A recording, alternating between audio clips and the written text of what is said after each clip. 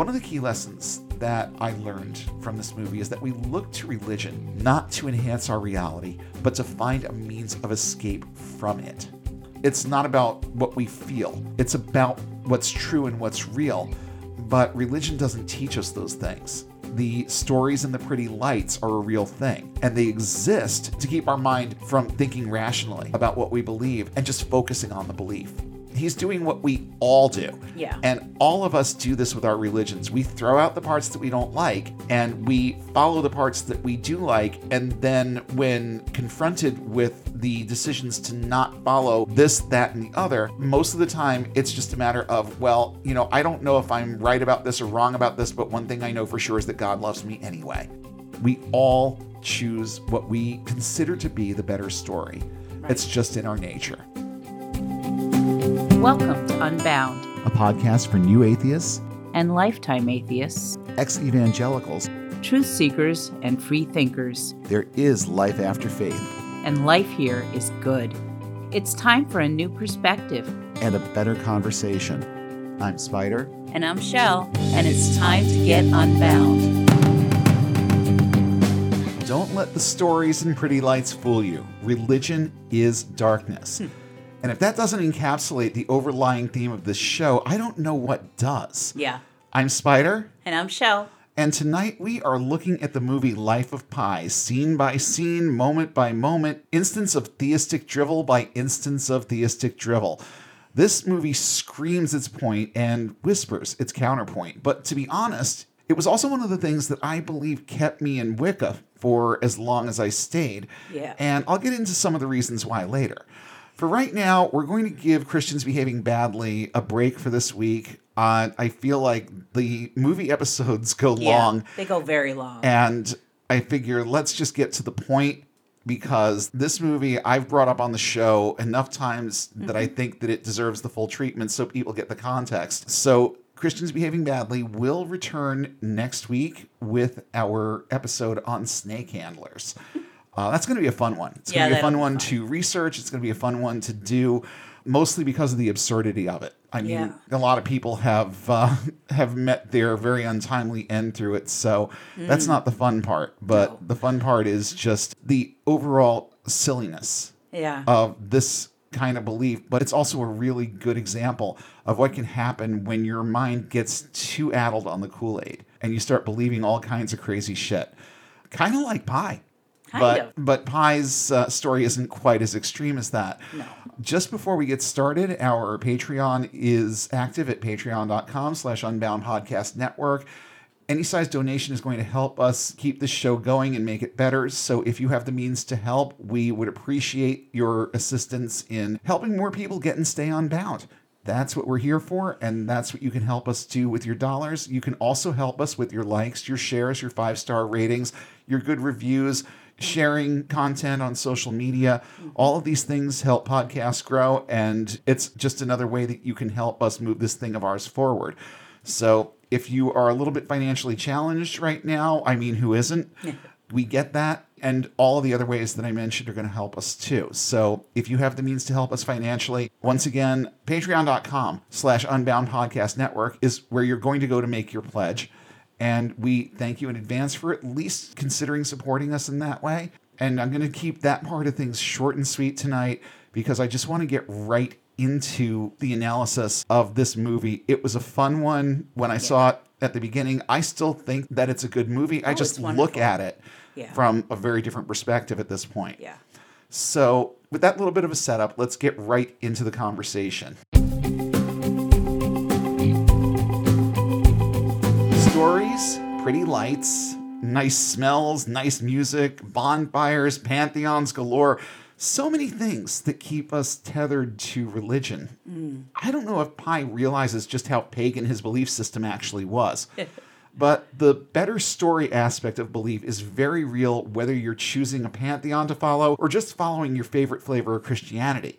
It's all rather personal. And Pi made faith something that was ultra personal to, I'm sorry, the point of absurdity. Yeah. So we're going to tell this story as it plays out in the movie. There are differences between the movie and the book because there always are, But if the Cliff's Notes are any indicator, the differences are minor. And yeah, I have only read the Cliff's Notes, although I'd really like to read this book at some point. It was on one of Liam's reading lists like a few years ago. That's why we have it. Yeah. So that's enough of our personal back and forth here. Let's get back to the analysis of the movie. So the house lights dim, and we open to animals. Animals everywhere. It's a gorgeous setting, and a quick establishing shot later, we find out that this is actually a zoo. A very nice, well-maintained zoo. Seriously, this place is beautiful, and, I don't really like zoos. I have certain misgivings about zoos from a moral and ethical standpoint. That's just me. That's one of the wonderful things about being Unbound is that you can make your own moral and ethical choices. And I'm not going to tell people not to go to a zoo. But for me, I just sort of have a thing about zoos. So the scene for this movie is set somewhere in the real late 60s or early 70s. Because we're never quite sure just how many years go by here, but it looks to me like Pi at the beginning of this is probably around 10 or 11. And then he's an older teenager when all the meat of this story takes place. Yes. So I'm calling it like late 60s. The bulk of this story, or where it takes its turn, is in July of 1977.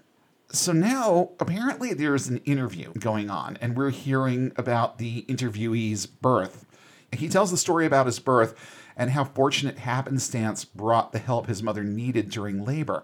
He says, born and raised in Pondicherry, in what was the French part of India, my father owned the zoo, and I was delivered on short notice by a herpetologist who was there to check on the Bengal monitor lizard. And unfortunately, the lizard kind of came to kind of a sticky end. Mother and baby were just fine, but the lizard managed to escape. And as Pi recounts the story, it was trampled by a frightened cassowary. It reminds me of those videos where people rehabilitate animals and then they release them and boom, here comes the hawk. That's nature for you. That's all I can say about that. That's nature. And on the heels of that, he starts talking about the way of karma, and then he says the way of God. So God and karma are kind of already meshed in his head. So this is a classic case of everything happens for a reason, and there's something out there doling out judgment and reward. And there really isn't on either count. But we find out that this person was named not after a math term, like the interviewer thinks, but after a swimming pool. His honorary uncle, or Momji's favorite swimming pool, a public pool in Paris called the Piscine Molitor. Apparently, the description of it was enough to convince Pi's parents to land him with this name that was practically under obligation to cause him problems later. Yeah. Anybody ever hear a boy named Sue? Johnny Cash? There will be people out there that know what I'm talking about. Yeah. And this isn't far off. No. It really isn't. So Momji, his real name is Francis, was also the one who taught Pi to swim, something that would save Pi's life later on. And he recounts this story of how he actually got his name. He says that before he was born, his father and his best friend, Francis, a.k.a. Momji, were talking, and Momji tells him, if you want your son to have a clean soul, you must take him one day to swim in the Piscine Molitor. And Pi says that he didn't understand why his father took this so much to heart. I think that it was just that they were really, really close friends, and I think Momji also had a way with stories. Yeah, he seems to. And that led to this. With one word, my name went from an elegant French swimming pool to a stinking Indian latrine. I was pissing everywhere. Oh. I mean, you could see it coming. Yeah. You could see it coming. My God. As soon as I saw Piscine Molitor, I'm like, oh God, yep, that's where this is going. And the ribbing and the bullying goes on for an entire school year. But when he goes back to school the following year, he introduces this new persona that he's concocted, that being not someone who's pissing everywhere, but a kid named Pi. Some of the diehards weren't having it, though. He pitched his new moniker in every class on the first day of school, trying to get away from the whole pissing thing. Yeah. But it was during his math class that he won over the crowd. He stood at the board and kept calculating Pi out to who knows how many digits in his head, and the louder they cheered, the faster he came up with the next decimal place and just kept writing it on the board, row after row after row. He says it even made the bullies cheer for him at that point. So that was the end of Piscine and the beginning of Pi. And it's at this point where we learn that the interviewer is actually a writer. He was trying to write a second book. He already had one book out that Pi has apparently read. Mm-hmm. But he was trying to write a second and just kept falling flat, getting to a certain point in the story and then just getting completely blocked. I know the feeling. Yeah. And I went full Jack Torrance in my head with this one. Lots of ideas, no good ones. Yeah. But instead of going crazy and murdering his family, this guy just, he gives up and trashes the entire thing. 2 years worth of work in the circular file. But then a stranger at a cafe in India points him in the direction of a certain French Indian with a story that would definitely give him some good inspiration. And this is what Momji said to the author. He says, so a Canadian who's come to French India in search of a story. Well, my friend, I have an Indian in French Canada who has a most incredible story to tell. It must be fate that the two of you should meet. And this part, I have to admit, kind of irritated me. Pi asks the author what Mamaji, I think that's the way you pronounce it, Mamaji, had told him. And apparently all he was told was that he knew of a French Canadian with a story that would make him believe in God. I'd like to think that this wasn't the point of the movie, but it started to feel that way not too much further in. So now we learn about where Pi comes from and how the zoo came to be. He says that when the French handed Pondicherry back to the people in 1954, they decided that they needed some kind of commemoration. And it was Pi's father who came up with the idea of making a zoo out of the local botanical garden.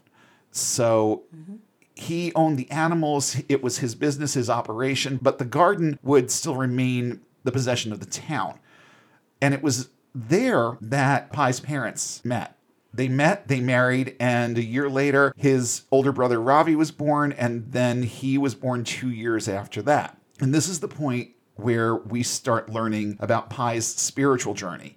And again, another little irritating line here for me anyway. He says, none of us knows God unless someone introduces us, which is true enough. And the infuriating part about that is that usually you're introduced when you're too young to think about whether or not it's true. That was Pi, too, because it was his mother who started telling him stories about Krishna when he was really, really little. Right.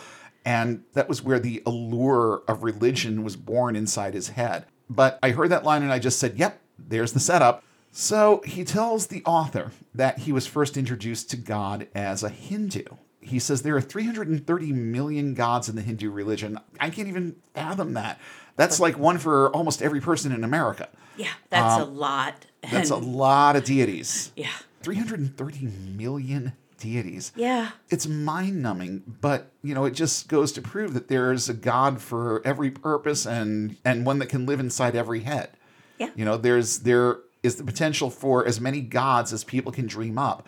And if one person can dream up 330 million, well, there's 330 million more. I mean, that would take a lot of work. Yeah. But I felt like I was letting a few of them live comfortably inside my head for a while there. Yeah. So, now we learn about all of the gods that Pi has met and apparently believes in right up to the present day. We flash back to his mother telling him the story of Krishna, and Pi is obviously fascinated. He's also very young. Yes. To be honest, it is a cool story. But here's the thing, most myths are. Yeah. And in comparison to some of these religions, or in some of these stories, especially within Hinduism, the gospel's kind of boring. Yeah. It really kind of lacks a certain je ne sais quoi, you know what I mean? And then he says something that I hadn't really thought about in terms of my own experience of polytheism, but it really is true. He said the gods were my superheroes. Pi was enthralled with the mythologies, particularly the Hindu gods, but his father knew what was what. And this is where he comes out with my favorite line in this movie. Yeah. It's one of two that I think provide a good counterpoint. And it was Pi's father who says, don't let the stories and pretty lights fool you. Religion is darkness. So Appa, a.k.a. Pi's father, wound up with polio as a child, and that was the end of his faith. Even Pye said God didn't save him, Western medicine did. So the rational thinking's in there. Oh, yeah. I never saw someone this good at letting the rational and the sensational so peacefully coexist inside his head. Because his father's thinking is definitely in there. But then there's all this theistic garble that it just all seems to peacefully coexist. And all I can say to that is I'm glad that I never reached that point. Yeah. Because I have no idea where my thoughts would be going on this subject today if they were allowed to peacefully coexist, and they never were. So Pye's mother was estranged from her family because they didn't like Pye's father. They thought he was beneath her. And it's not said outright, but Santosh, which is Pye's father's actual name, is in fact an atheist, and you can tell just by the way that he presents his ideas. Yes. Pye says that his mother's religion, quote, was all she had of her past. This is one of the things that keeps people in religion. It's an anchor to their sense of self. Right. So she clung to that because that was all she had left of her upbringing and what she knew of her life before she gave that up to be with this man. So Gita, that's Pye's mother, married his father knowing that she was choosing him over her entire family. Yeah. And she did so of her own free will. And I'm just sitting there thinking that must be one high quality guy to give up all of that to be with. And my thought would prove to be correct. I really liked Appa. He and I would have very much seen eye to eye. Yeah. In real life, I think I would have enjoyed just sitting there playing a game of chess with this guy and just talking about life and, you know, just the way that we view this thing called life. It just seems to me like we view it from a very similar lens. So there's the point-counterpoint that probably went on at this dinner table a lot. The theist and the atheist in love always disagreeing but keeping up the dialogue. And, you know, love like that is rare. Yeah. These two get along well, and they have very different views of certain things. And adding to that thought, I absolutely love the dynamic here between Pye's parents. A lot of Indian women aren't this outspoken. But this one knew that she had a good man on her hands and she could say anything in front of him. She also knew that he valued her as a person. He valued her opinions. He valued her intellect.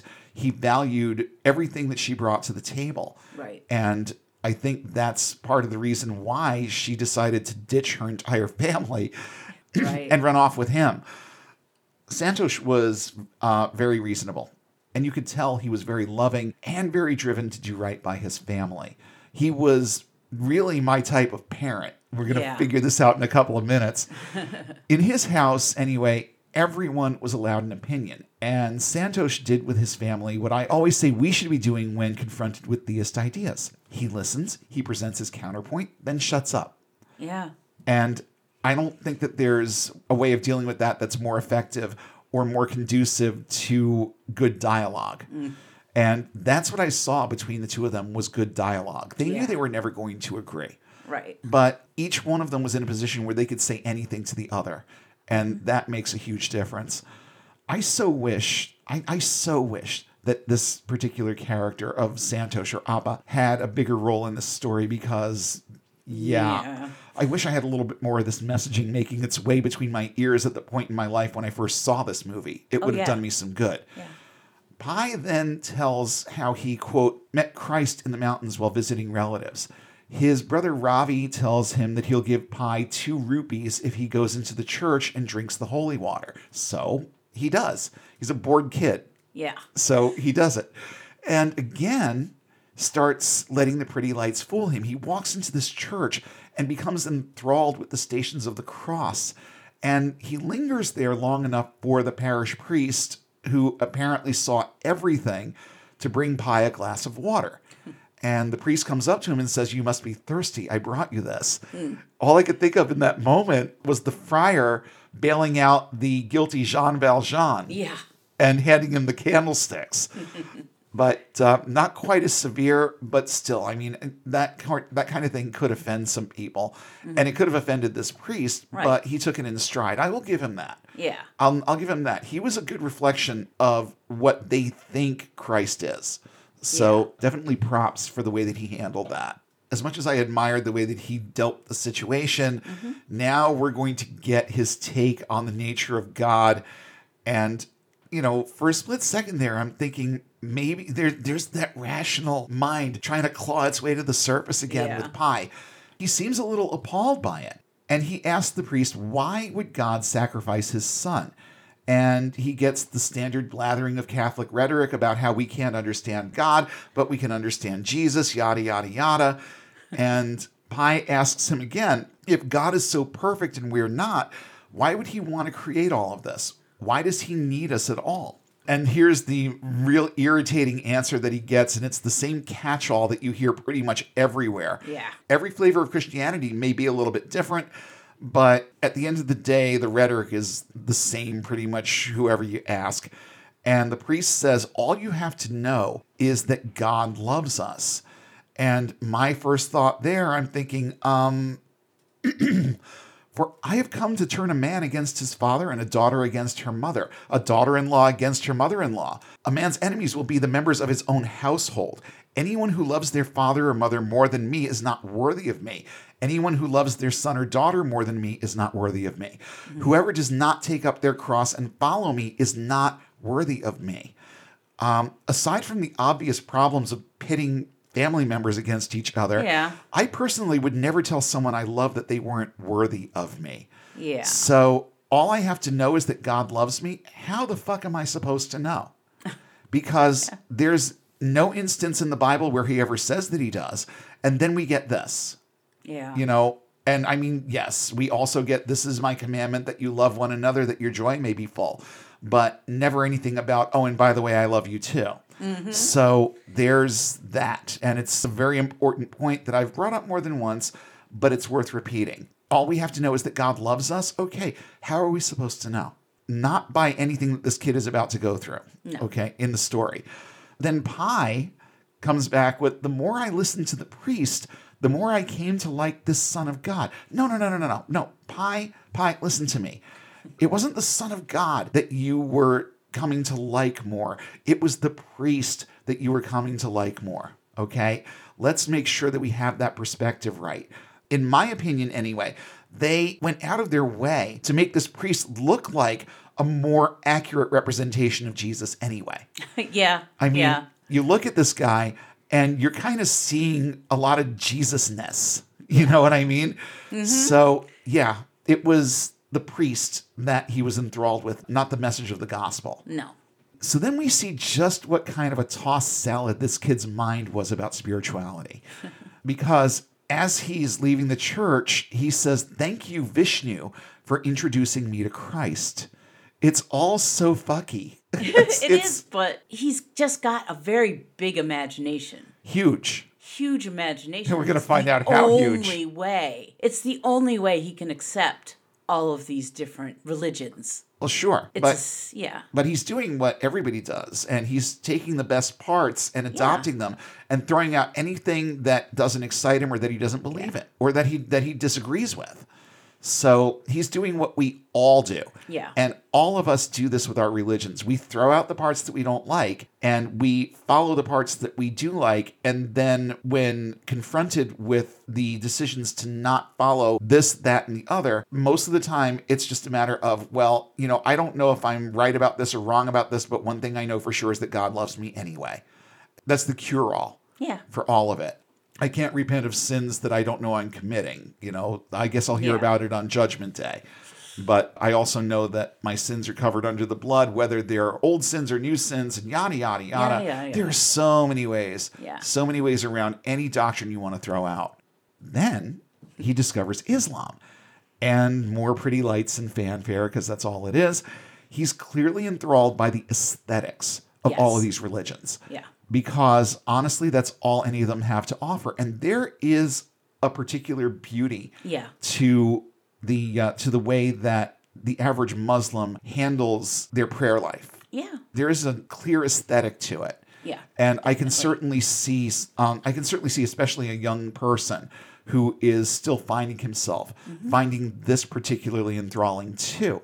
Right. But Pi just likes religion. Yeah. He likes the notion of religion. He likes the notion. He lights the pretty lights. Yes. And The interesting thing is that when he talks about where he lived in Pondicherry, right? Yeah. He talks about how he lives in French India. So you got to have people speaking French. Yeah. And he's living near the Muslim Quarter. Mm-hmm. So he's in a melting pot, Right. where everybody just sort of intersects. Right. So he's lived around these people his whole life. And he's had exposure to all of these religions. Yeah. Because, again, just like you said, there's a lot of different people who reside in this area. And the opportunities to become indoctrinated here are many. Yeah. That's for Yeah. sure. But Appa is a very practical thinker. He sees Pi praying at a mosque earlier in the day and makes this fun little observation later. They're sitting around the dinner table and he says, "You only need to convert to 3 more religions, Basine, and you will spend your life on holiday." He'll get every religious holiday off. Yes. But then in a more serious tone, Appa says, believing in everything at the same time is the same as not believing in anything at all. And boy, would I learn that lesson a little bit later on in my own life. Yeah. And not long after I saw this movie either. Then Appa says, instead of leaping from one religion to the next, why not start with reason? Yeah. So you see, you get all of this buildup, shouting the point, and then this little whisper of a counterpoint. And to make his point a little bit clearer, Appa says, we've learned more from science in the last 500 years than we've learned from religion in the last 5,000. Yeah. And Amma then has to interject with, science can tell us what's going on out there, but not in here, pointing to her heart. And by in here, I hate the term in my heart. I feel something in my heart. The only thing I feel in my heart is a heartbeat. And fortunately, that's true. So we're really talking about emotions, feelings, individuality. That's where we find the gods. And I think that's more what she's saying here. But it really is ingrained in her. So in her mind, it really is that deep in her heart. But here's the thing. Science can actually tell you what's going on in here. It's called psychology, and it's something that I wish I understood more, because the more you understand about psychology, the more you understand why you believe stuff like this. And when it comes to religion, the more you understand why you believe it, the less believable it's going to become. Right. So yeah, science can tell us what's going on, quote unquote, in here, and we should be listening. Appa kind of makes a concession here. He says that he'd prefer Pi choose a single path over this mishmash of beliefs that he's trying to live at the same time. What he actually says is, I'd rather you believe in something that I disagree with than to accept everything blindly. And that begins with thinking rationally. Right. I don't know what religion I'm going to eventually agree with if I'm thinking rationally about it. If I'm thinking rationally, then I'm going to reject them all. Right. And I think maybe that's the underlying point here to what he's saying. But then adult Pi, the one who's giving the interview, comes out with this gem. He says, doubt is useful. It keeps faith a living thing. After all, you can't know the strength of your faith until it's been tested. A little bit of foreshadowing. Yeah. But I'm listening to that line and I'm thinking, oh my God, where do I begin? If doubt does more to bolster your faith than kill it, you're doing it wrong. You're not letting your intellect have the floor. You're thinking with your emotions, and emotions and good judgment don't always go hand in hand. In fact, they usually don't. Reason and good judgment, on the other hand, usually do. And yeah, I'll agree with the next part, but my question here, and the reason for it will become apparent as we go, is simple. Where was God in any of what Pi was about to go through? Now we get to meet Richard Parker, the tiger. And Pi kind of needs to develop a more healthy appreciation of wild animals. So we find out that the tiger is called Richard Parker because there was a clerical error that kind of switched the name of the person who sold him to the zoo with his name. The person who sold him to the zoo had actually named him Thirsty. So on the paperwork, the seller became Thirsty and the tiger became Richard Parker. And it was just so funny it stuck. Yeah. Pi kind of had this fascination with Richard Parker. Yeah. I think that he was fascinated with the power of this animal, but he didn't have enough of a healthy respect of that power at this point. He literally tries to hand feed the tiger, and he and Ravi are found literally in the nick of time by Appa, who again inserts a little logic, trying to get him to understand what the consequences could have been. But Pi just comes back with, tigers have souls. I can see it in their eyes. So because you think it has a soul, it won't bite your arm off if you try to hand feed it. Kid, come on. Come on. Appa responds with what I think is another warning about religion and religious thinking here. He says, the tiger is not your friend. When you look into his eyes, you're seeing your own emotions reflected back at you, nothing else. And if that doesn't encapsulate what religion is at its core, I don't know what does. Yeah. So Amma is just a little bit too motherly in this instance, but I get it. Moms are about protecting their young, dads are about teaching lessons. Not a hard and fast rule, but we see it more often than not. Appa decides to show Pi what kind of power a tiger really possesses and legit feeds it. A live goat. Yeah. And it goes the way you think. Mostly off camera, but it goes Yeah. the way you think. So after that, after we see Pi witness that and his reaction to it, and its reaction is kind of visceral. It's silent, but definitely visceral. At that point, we get a little bit of a time jump. Pi is now in his teens, filling in on drums for a dance class, and he becomes a little distracted by a girl, of course. And, well, distraction kind of turns into obsession, and he sort of kind of starts stalking this girl. It's a teenage boy kind of thing to do. But the girl's name is Anandi, and she notices that he's like everywhere she is. Yeah. And calls him out about it. He covers it by asking her questions about the dance and points out a difference in how she ended hers in comparison with the other dancers. And she says that the last move was a lotus flower. And one of the earlier moves was supposed to represent A forest. the forest. And here's Pi's suave, debonair ladies' man side coming out, and he looks at her and says, why would a lotus flower hide in the forest? And he's a smooth operator. It kind of works. And that's all we see of that exchange, but we know that things are starting to happen between these two. He then takes her to meet Richard Parker, this time from a very safe distance. And then another time jump. Things in the beginning of this movie move really, really quickly. Yeah. Because Pi looks to be about 19 now. It's 1977 at this point. And apparently there have been a few cash flow problems with the zoo, and it's reached a point where the family can't sustain it anymore. Appa has a plan in motion that no one is going to like. Right. The plan is to take a freighter to Canada and sell the animals to zoos and refuges in North America where they're actually worth something. They can't get any money for them in India. Right. So they're going to ship them abroad and sell them in North America. He has work lined up in Winnipeg, and that plus the proceeds from the sale of the animals will assure their ability to start a new life abroad. Right. It's sad, Yeah. but sometimes you got to make some tough choices in life, and this was one of them. Things go very quickly from Pi lamenting over having to leave his life, his home, his girlfriend, and everything else, to now we're just on board this ship. And Pi's parents are arguing with Gerard Depardieu over vegetarian meals. Oh, gosh. Oh, he plays this role. It's a small role, but he plays it well. Yeah. You know, You really hate him. Well, yeah. By the end of the scene, you absolutely hate this oh, guy. totally. Not only is he a boor, he's a racist boor. And that's even worse because Amma is asking about a vegetarian meal. They're going to be on the waves for a while here. And he's serving stuff, at least the gravy. I think there was an issue with the gravy because it was obviously meat-based. And she asks for a vegetarian meal.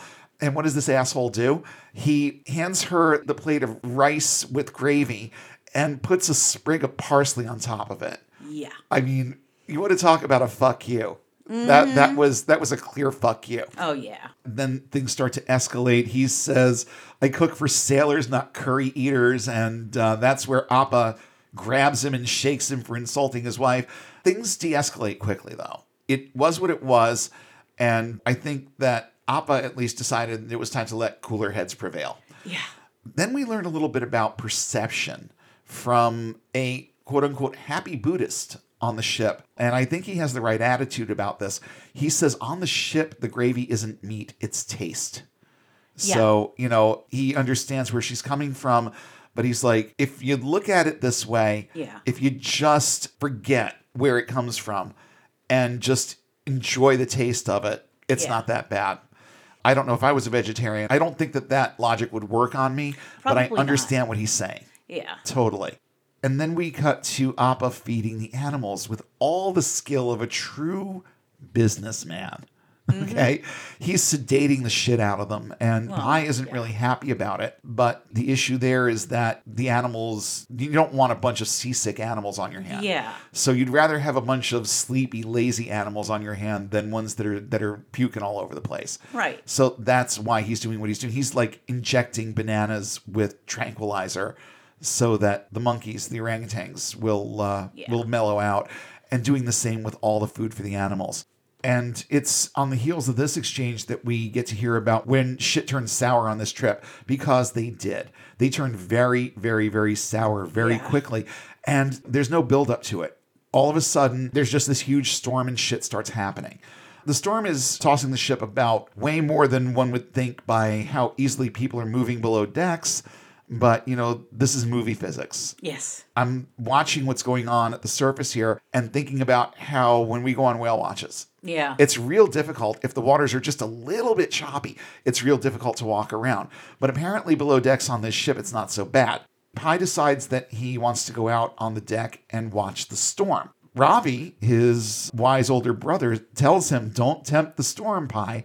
So what does he do? He goes out on deck and summons the god of storms to send more rain, more rain. And he gets what he asks for because things are turning bad, and they're turning bad quickly.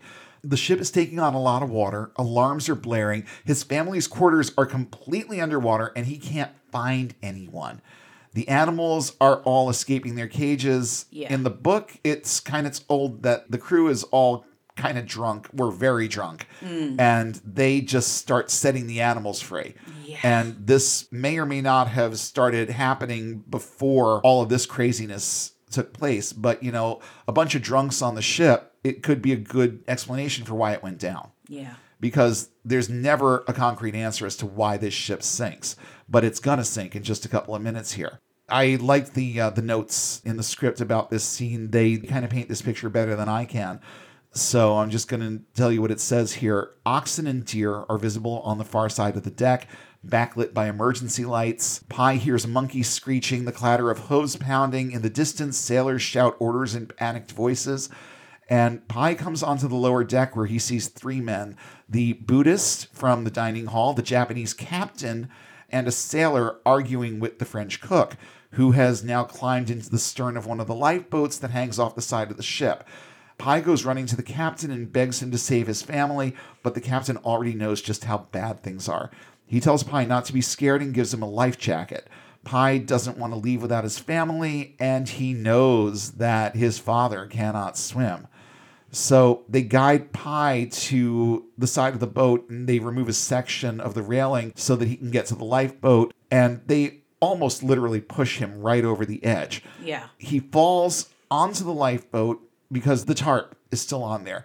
So he falls onto the tarp and kind of bounces around and grabs at the rope that's holding the bow of the boat to the side of the ship. He's trying really, really hard not to slip off. The sailors are shouting at the cook, who is still just standing at the stern. I mean, this guy's an asshole. He's very every man for himself at this point. Yeah. And he's gonna be on that lifeboat. He's gonna save himself. Yeah. So Pi is clinging to the side of the boat, and eventually he gets in. They're lowering it into the water when a zebra jumps overboard into the boat. This causes the pulleys to give way, and the boat drops and hits the water with an awful thud. Pi and the zebra are now adrift on these very unfriendly seas. The cook falls out of the boat, and we don't see him again. Now, Pi and friends are drifting further and further from the sinking ship, and he's blowing a whistle, somehow thinking that anyone on that ship can do anything to save him. But it's a determined Richard Parker that follows the whistle. Pi tries to hold him off with an oar, but a big wave literally washes him onto the boat. And this, my friends, is a problem. So what does Pi do? He jumps out. What else can he do? He's not going to stay in there with the tiger. And this is another big problem. These waves are not being kind to him at all. He's underwater for an amount of time that I can't fathom. Again, movie physics here. Yeah. He sees that the boat is just sinking right near him and is also somehow not being sucked down with it. I'm thinking way too much about the physics here. Suspension of disbelief is necessary with this movie. It really is. And while he's down there, he sees a lot of things, but his attention quickly goes to an approaching shark who ignores him and makes a beeline for the struggling animals at the surface. Pi resurfaces and struggles his way back into the boat. He's crying out for his parents, but he knows. He totally knows. He's screaming, "I'm sorry," because of course he thinks he made all this happen by tempting the storm. Yeah. That's what theistic thinking will do to you. Yeah. So now it's morning, and Pi is still clinging to the oar that he's fashioned at the bow of the boat. He is hanging onto the oar, trying to maintain distance between him and the animals in the boat. He's inspected the boat and has found no sign of Richard Parker. He climbs back in the boat and starts bailing water. We find out that there's a hyena named Hari and a badly injured zebra, but so far no sign of Richard. We do get Orange Juice the orangutan hitching a ride, and Pi refers to the situation now as Pi's Ark. We also learned that Orange Juice was a mama and that her baby didn't make it. Yeah. Pi is trying real hard to stay positive while he staves off an increasingly agitated hyena who is getting hungry. Yeah. So injured zebra, hungry hyena, that's a wrap for the zebra folks. But then Pi discovers that there's a store of food on board and quickly works on a way to protect it. The hyena decides he wants a little orange juice with his breakfast. And with that, Pi is just done. It's already starting to wear on him. All of a sudden, though, we find out that there is another passenger on board when Richard Parker, who has been laying low, shows himself. So, of course, now Pi has to abandon ship again. He waits until things seem settled and comes back for more supplies, trying hard to keep distance between him and the tiger. Richard Parker also is getting a little bit restless. Pi manages to stall him for a second, but there isn't any place to go on this boat. He's kind of forced to hang out on the tiny raft that he's built because there's no way he's going to be safe on a boat with an increasingly hungry tiger. No way in hell. Finally, the sun is out and the seas are calm. Pi decides to do the message in a bottle thing because, doing something is better than nothing. Yeah. So he writes his message in not really a bottle, in a can, and tosses it into the ocean and knows that nothing's ever going to come of it. And of course, with nothing left to do, what does he do? He prays. He says, "Whatever comes, I want to know. Show me." I'm still not sure what he means by this. I think maybe he wants to know that there's something out there. Yeah, there is that. Or maybe he just wants to know what his future is going to hold at this point, if he's going to make it or not. Yeah. It's kind of an ambiguous sort of prayer. It can mean any number of things. And apparently there is a handbook on board the lifeboat that is there for the landlubbers who find themselves in this predicament to use to stay alive for a little while until somebody finds them. Yeah. And the advice in it is about as useful as having a tiger on board. My favorite part of this is, above all, don't lose hope. It is the most useful bit of information that we're going to get out of this thing. Yeah. And the most useful bit of advice that we've heard so far. And I'm not sure if he's reading all of this or if it's all tongue-in-cheek. I'm pretty sure it's all tongue-in-cheek. Yeah. But he goes through all the steps in the manual about surviving in a lifeboat with a large carnivore. I think this is his mind trying to make light of the situation. Yeah. Pi jumps back on the boat and starts yelling like a lunatic at Richard Parker. And then he pees to establish territory. Richard Parker just looks at him like he's crazy, turns to face away from him, and reciprocates the whole territory marking thing in a very bitch please sort of way. Yeah. Yeah, it's not good. No, gross. But at least he was able to dive into the water and clean up a little bit. There was that. Yeah. So Pi decides that it would be a good idea, it would behoove him at this point to learn how to fish, mostly to feed Richard Parker. And let's just say that Richard starts getting a little bit impatient because he sees the fish swimming by and dives off the boat to chase after them. But of course, the predator is not faster than the prey in this environment. So when chasing fish fails, he attempts to pay Pi a little visit. Pie quickly jumps back in the boat and pulls in the raft. Richard Parker is swimming, but quickly tiring. He gets back to the boat and is now hanging onto the side, trying to claw his way in, but he can't gain a foothold. Pie picks up an axe and threatens Richard with it, but Richard literally has nothing left to do but hang on, and Pie doesn't have the heart to hurt him. So this whole thing goes on for hours because now it's night and Richard Parker is still clinging to the side of the boat. Pie then launches the raft again and uses a piece of the floorboard to make what's basically a ladder for Richard Parker to grab and get back in the boat. He deploys the ladder, jumps back overboard, and Richard is finally able to get a firm enough footing to climb back in. And Pie is out on the safety of the raft. Yeah. Now we see Pie making an inventory of all his supplies, and he's getting a little bit better at fishing, sort of. He catches this huge fish, and since it's really, really hard to hold on to, he does something very temperate and humane. He wails on it until it's dead. Yeah. Of course, then he feels bad, starts crying over it. He decides to deal with his emotions by apologizing to the fish and then praying to Vishnu, thanking Vishnu for coming to them in the form of a fish and saving their lives. All comes back to the religion. Now things start to get trippy. You know, you're out there in isolation and you start seeing things after a little while.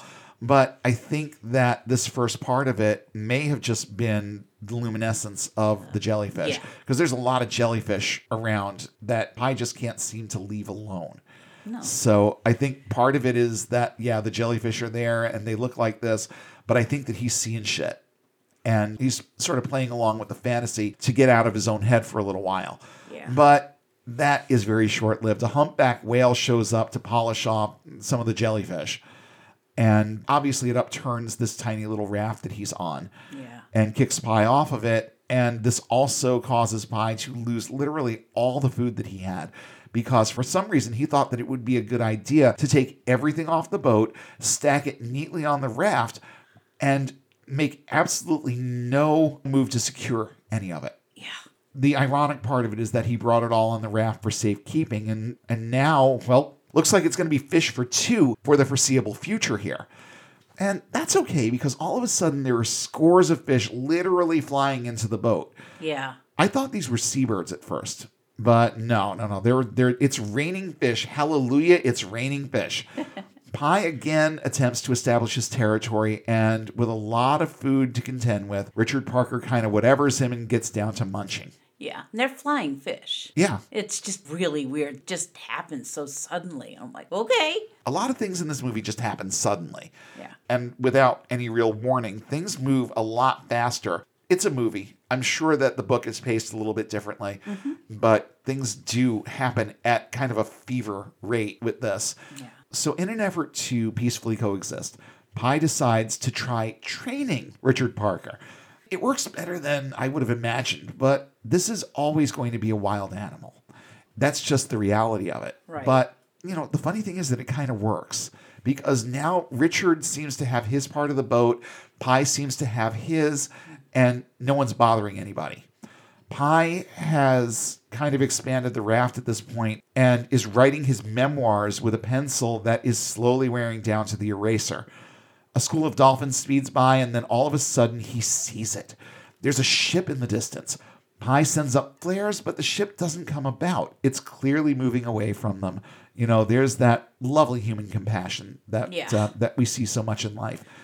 Day and night come and go. This whole thing goes on for quite a while, as the tally marks on the boat indicate. Pie is now starting to have those weird dreams and visions.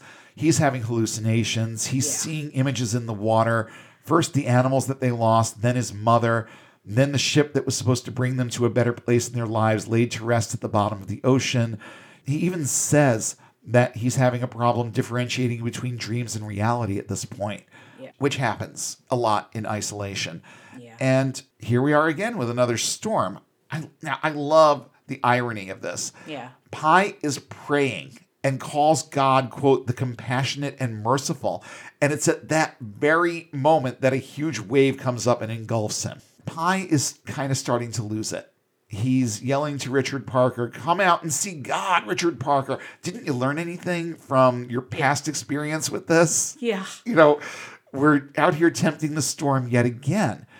But Pie is now kind of scream praying into the storm. You know, I know what scream praying is. Yeah. Okay. And he's going through the same kind of crisis that a lot of us go through, where we finally get fed up with God's inaction. Yeah. And this is how it comes out with him. He says, I've lost my family. I've lost everything. I surrender. What more do you want? You see, that was me. Yeah. The first time I rage quit, that was me. It's like, I don't know what you want from me. I've given you everything that you've asked for, and you've given me nothing but the shaft. And that's pretty much what he's saying here. And I also had kind of a Job moment with this, you know, the whole suffering and testing sort of thing. Yeah. Maybe even a Jonah moment, but he's not really running away from anything here. No. I'm saying more Job than Jonah in this instance. So the storm clears, and somehow Pie and Richard Parker are both below decks, and one is not becoming the other's dinner. I'm sure Pie is looking at this as being God's protection at this point, too. In reality, Richard Parker is exhausted and probably very dehydrated from swallowing seawater. Pie attempts to give him some potable water, and the mighty tiger only has the strength to lay there and half-heartedly drink. Pie, at this point, is losing hope, and he says, we're dying, Richard Parker. I'm sorry. Pie calls out to his family and says he's happy he's going to see them soon. He is holding Richard Parker's head in his lap and trying to console him.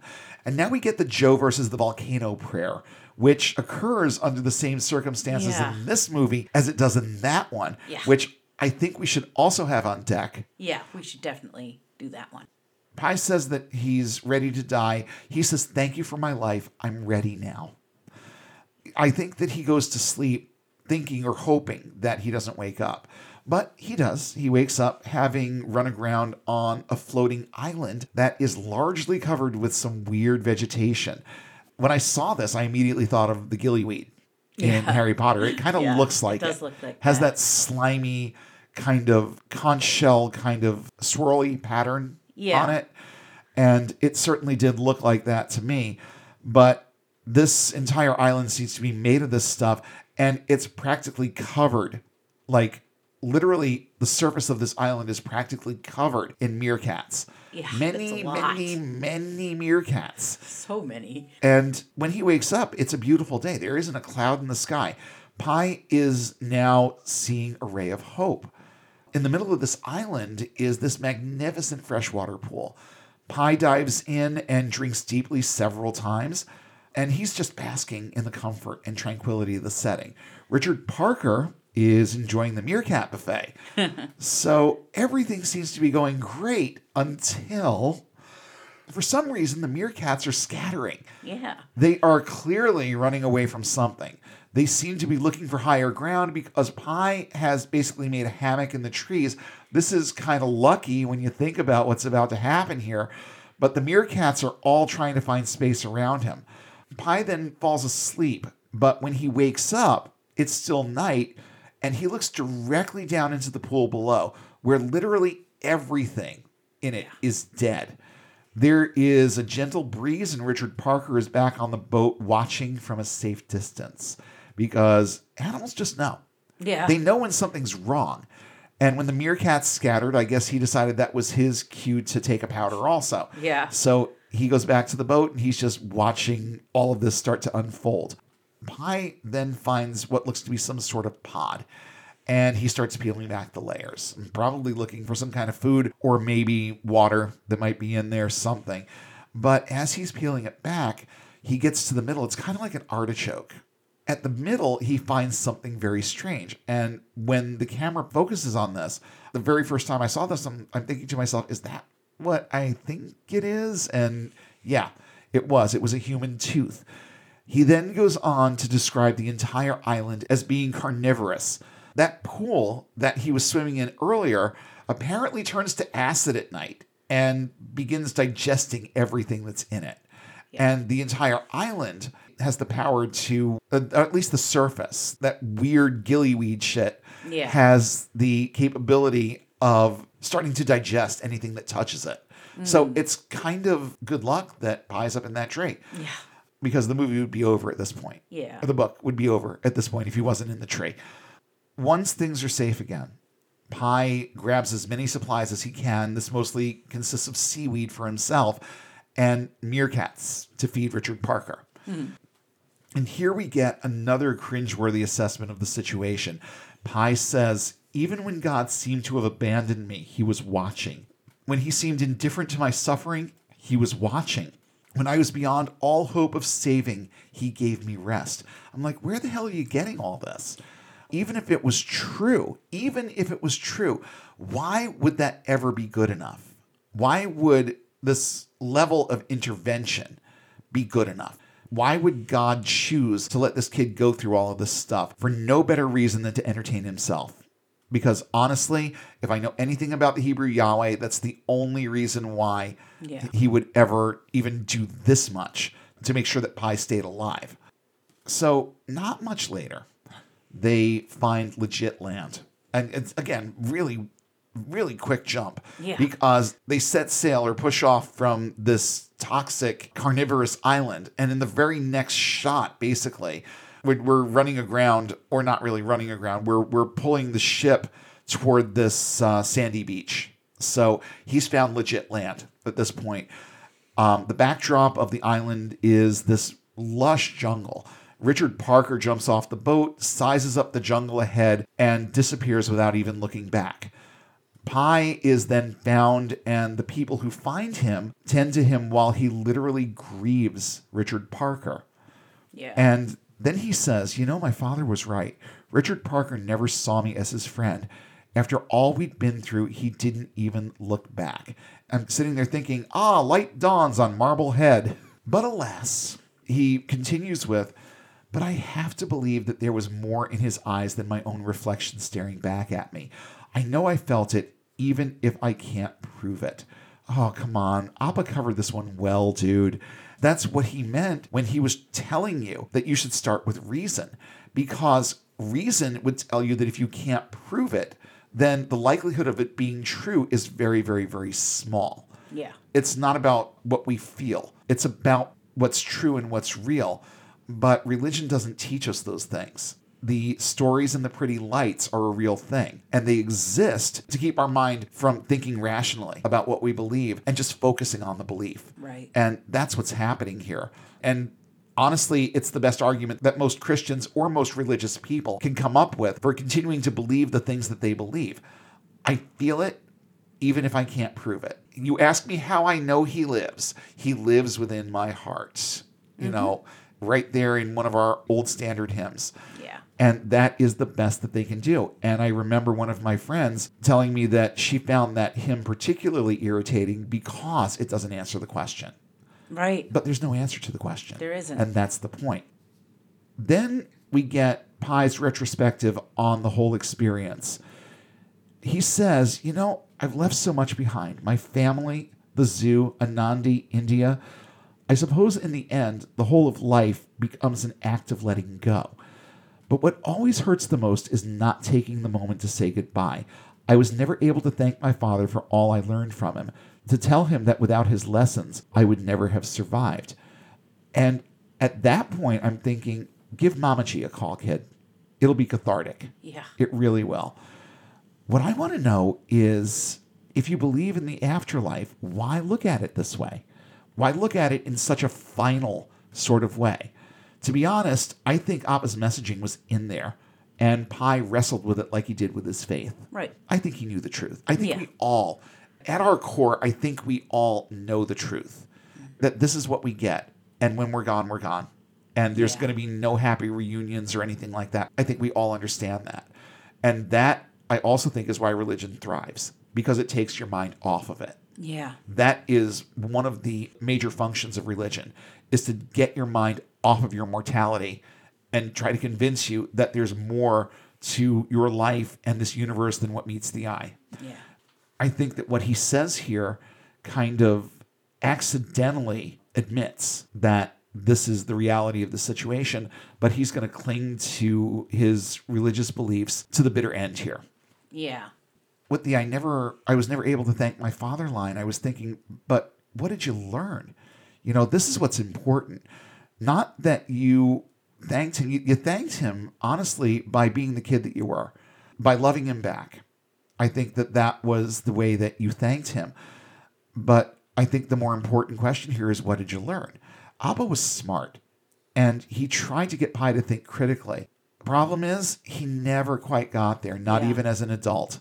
So there's no happy ending here where he figures out that this is all bullshit and starts thinking rationally and critically like his father would. That doesn't happen here, folks. Spoiler alert.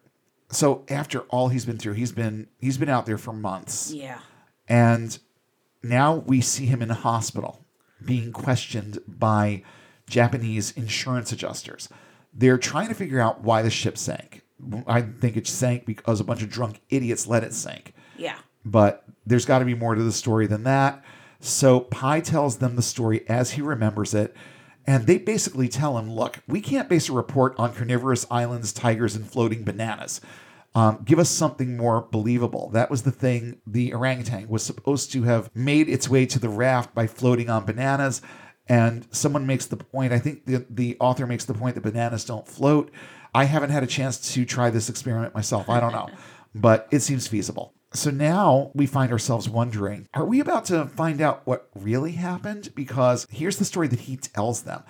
And this right here really encapsulates, in my mind, the stark contrast between the siren song of religion and the harshness of reality. Yeah. Because I'm willing to believe, based on the way that Pi tells this story, that it has to be true. Because no one would recount certain parts of this story, especially about their own mother and the things that happened to her. They wouldn't tell the story this way if it wasn't true. No one would think about some of the things that he talks about here happening to someone that he loves. So, in my opinion, this is the true story. The cook and the sailor, and this is how he recounts it. I'm going to paraphrase his very long speech. The cook and the sailor were on board the lifeboat. The sailor had fallen in and was injured. Pi was adrift, and they threw him a life ring and pulled him into the boat.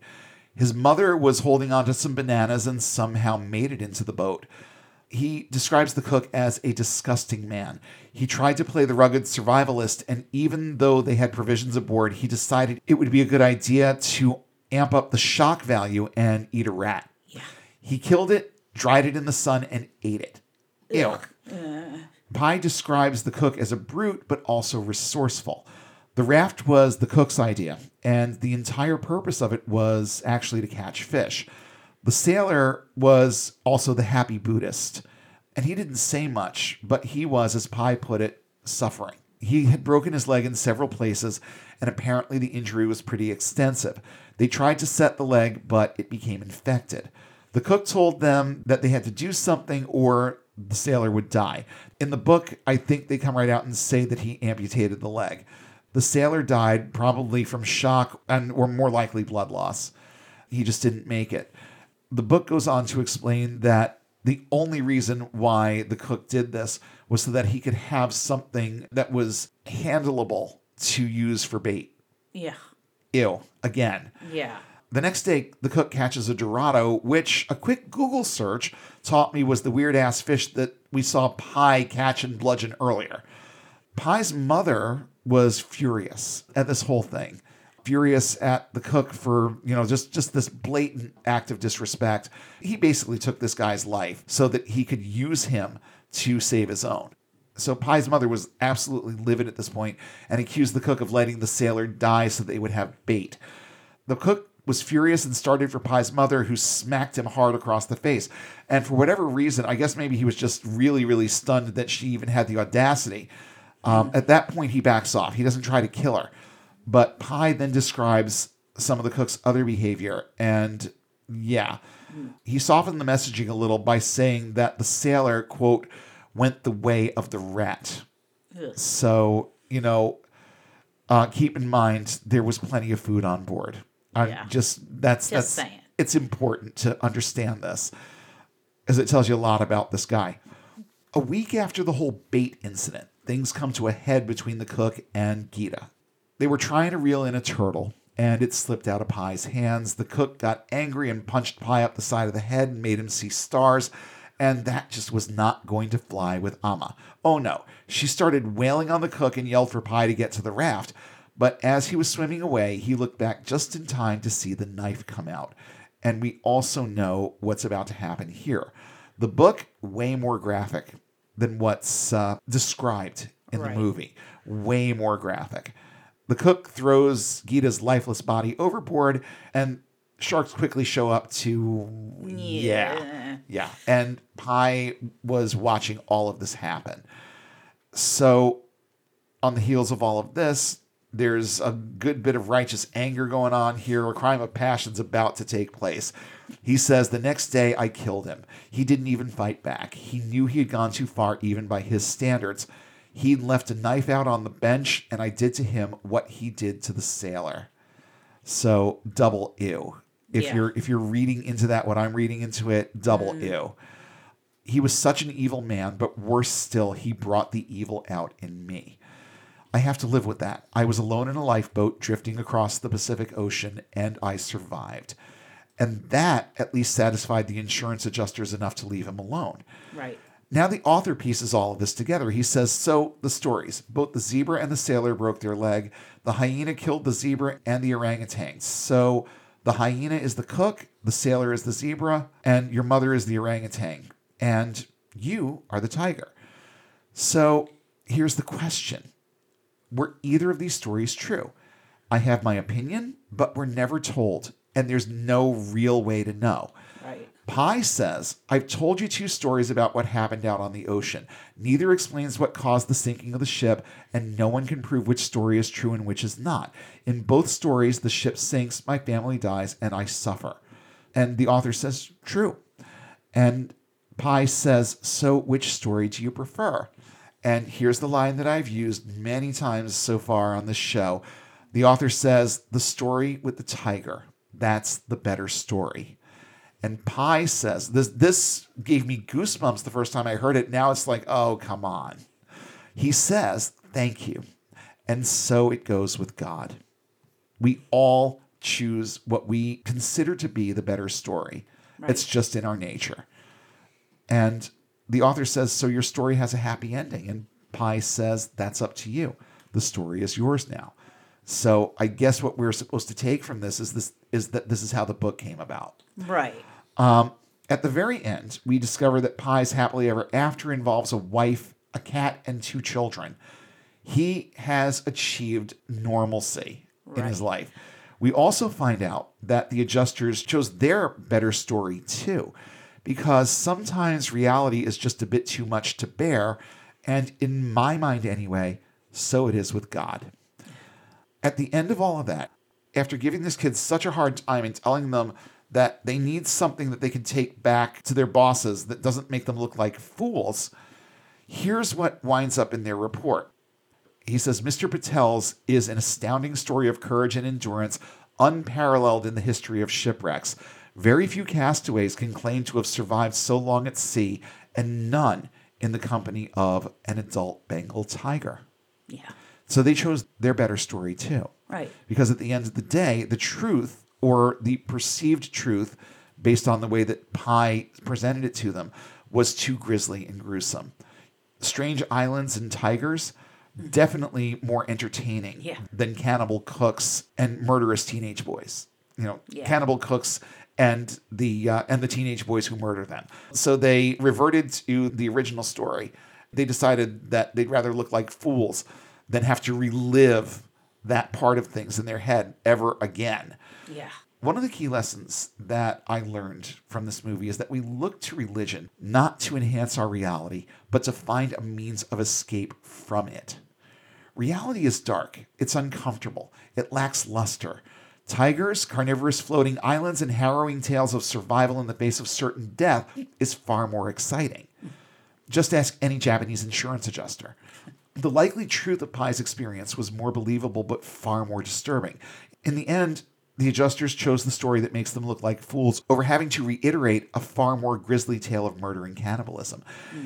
In much the same way, religion purports to provide the better story in the lives of believers. We trade uncomfortable details like mortality for tales of eternal life. We trade being mundane, average humans for the ability to speak in tongues, prophesy, and heal. We trade being on our own, riding on a mote of dust in a sunbeam, occupying a tiny fragment of a huge indifferent universe we will likely never fully understand, to having a grandfatherly celestial being watching over us, answering prayers, answering life's questions, and making our lives better just by existing. I do appreciate how the movie doesn't downplay Appa's atheistic messaging, just lays it out there for consumption along with the rest. But, like I said in the beginning, there's no equal time here. We know what the filmmakers and the author of the book wanted us to know. Mamaji thought that Pi could make the author believe in God. Did he at the end? Who knows?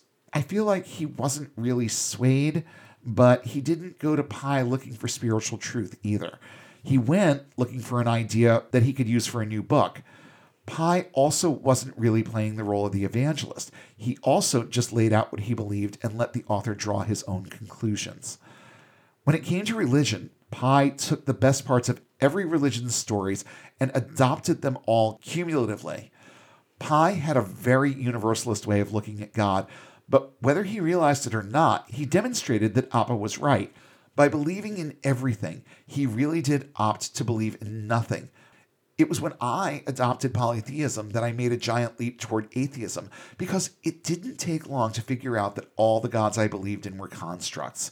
Yeah. They existed in my mind and nowhere outside of it.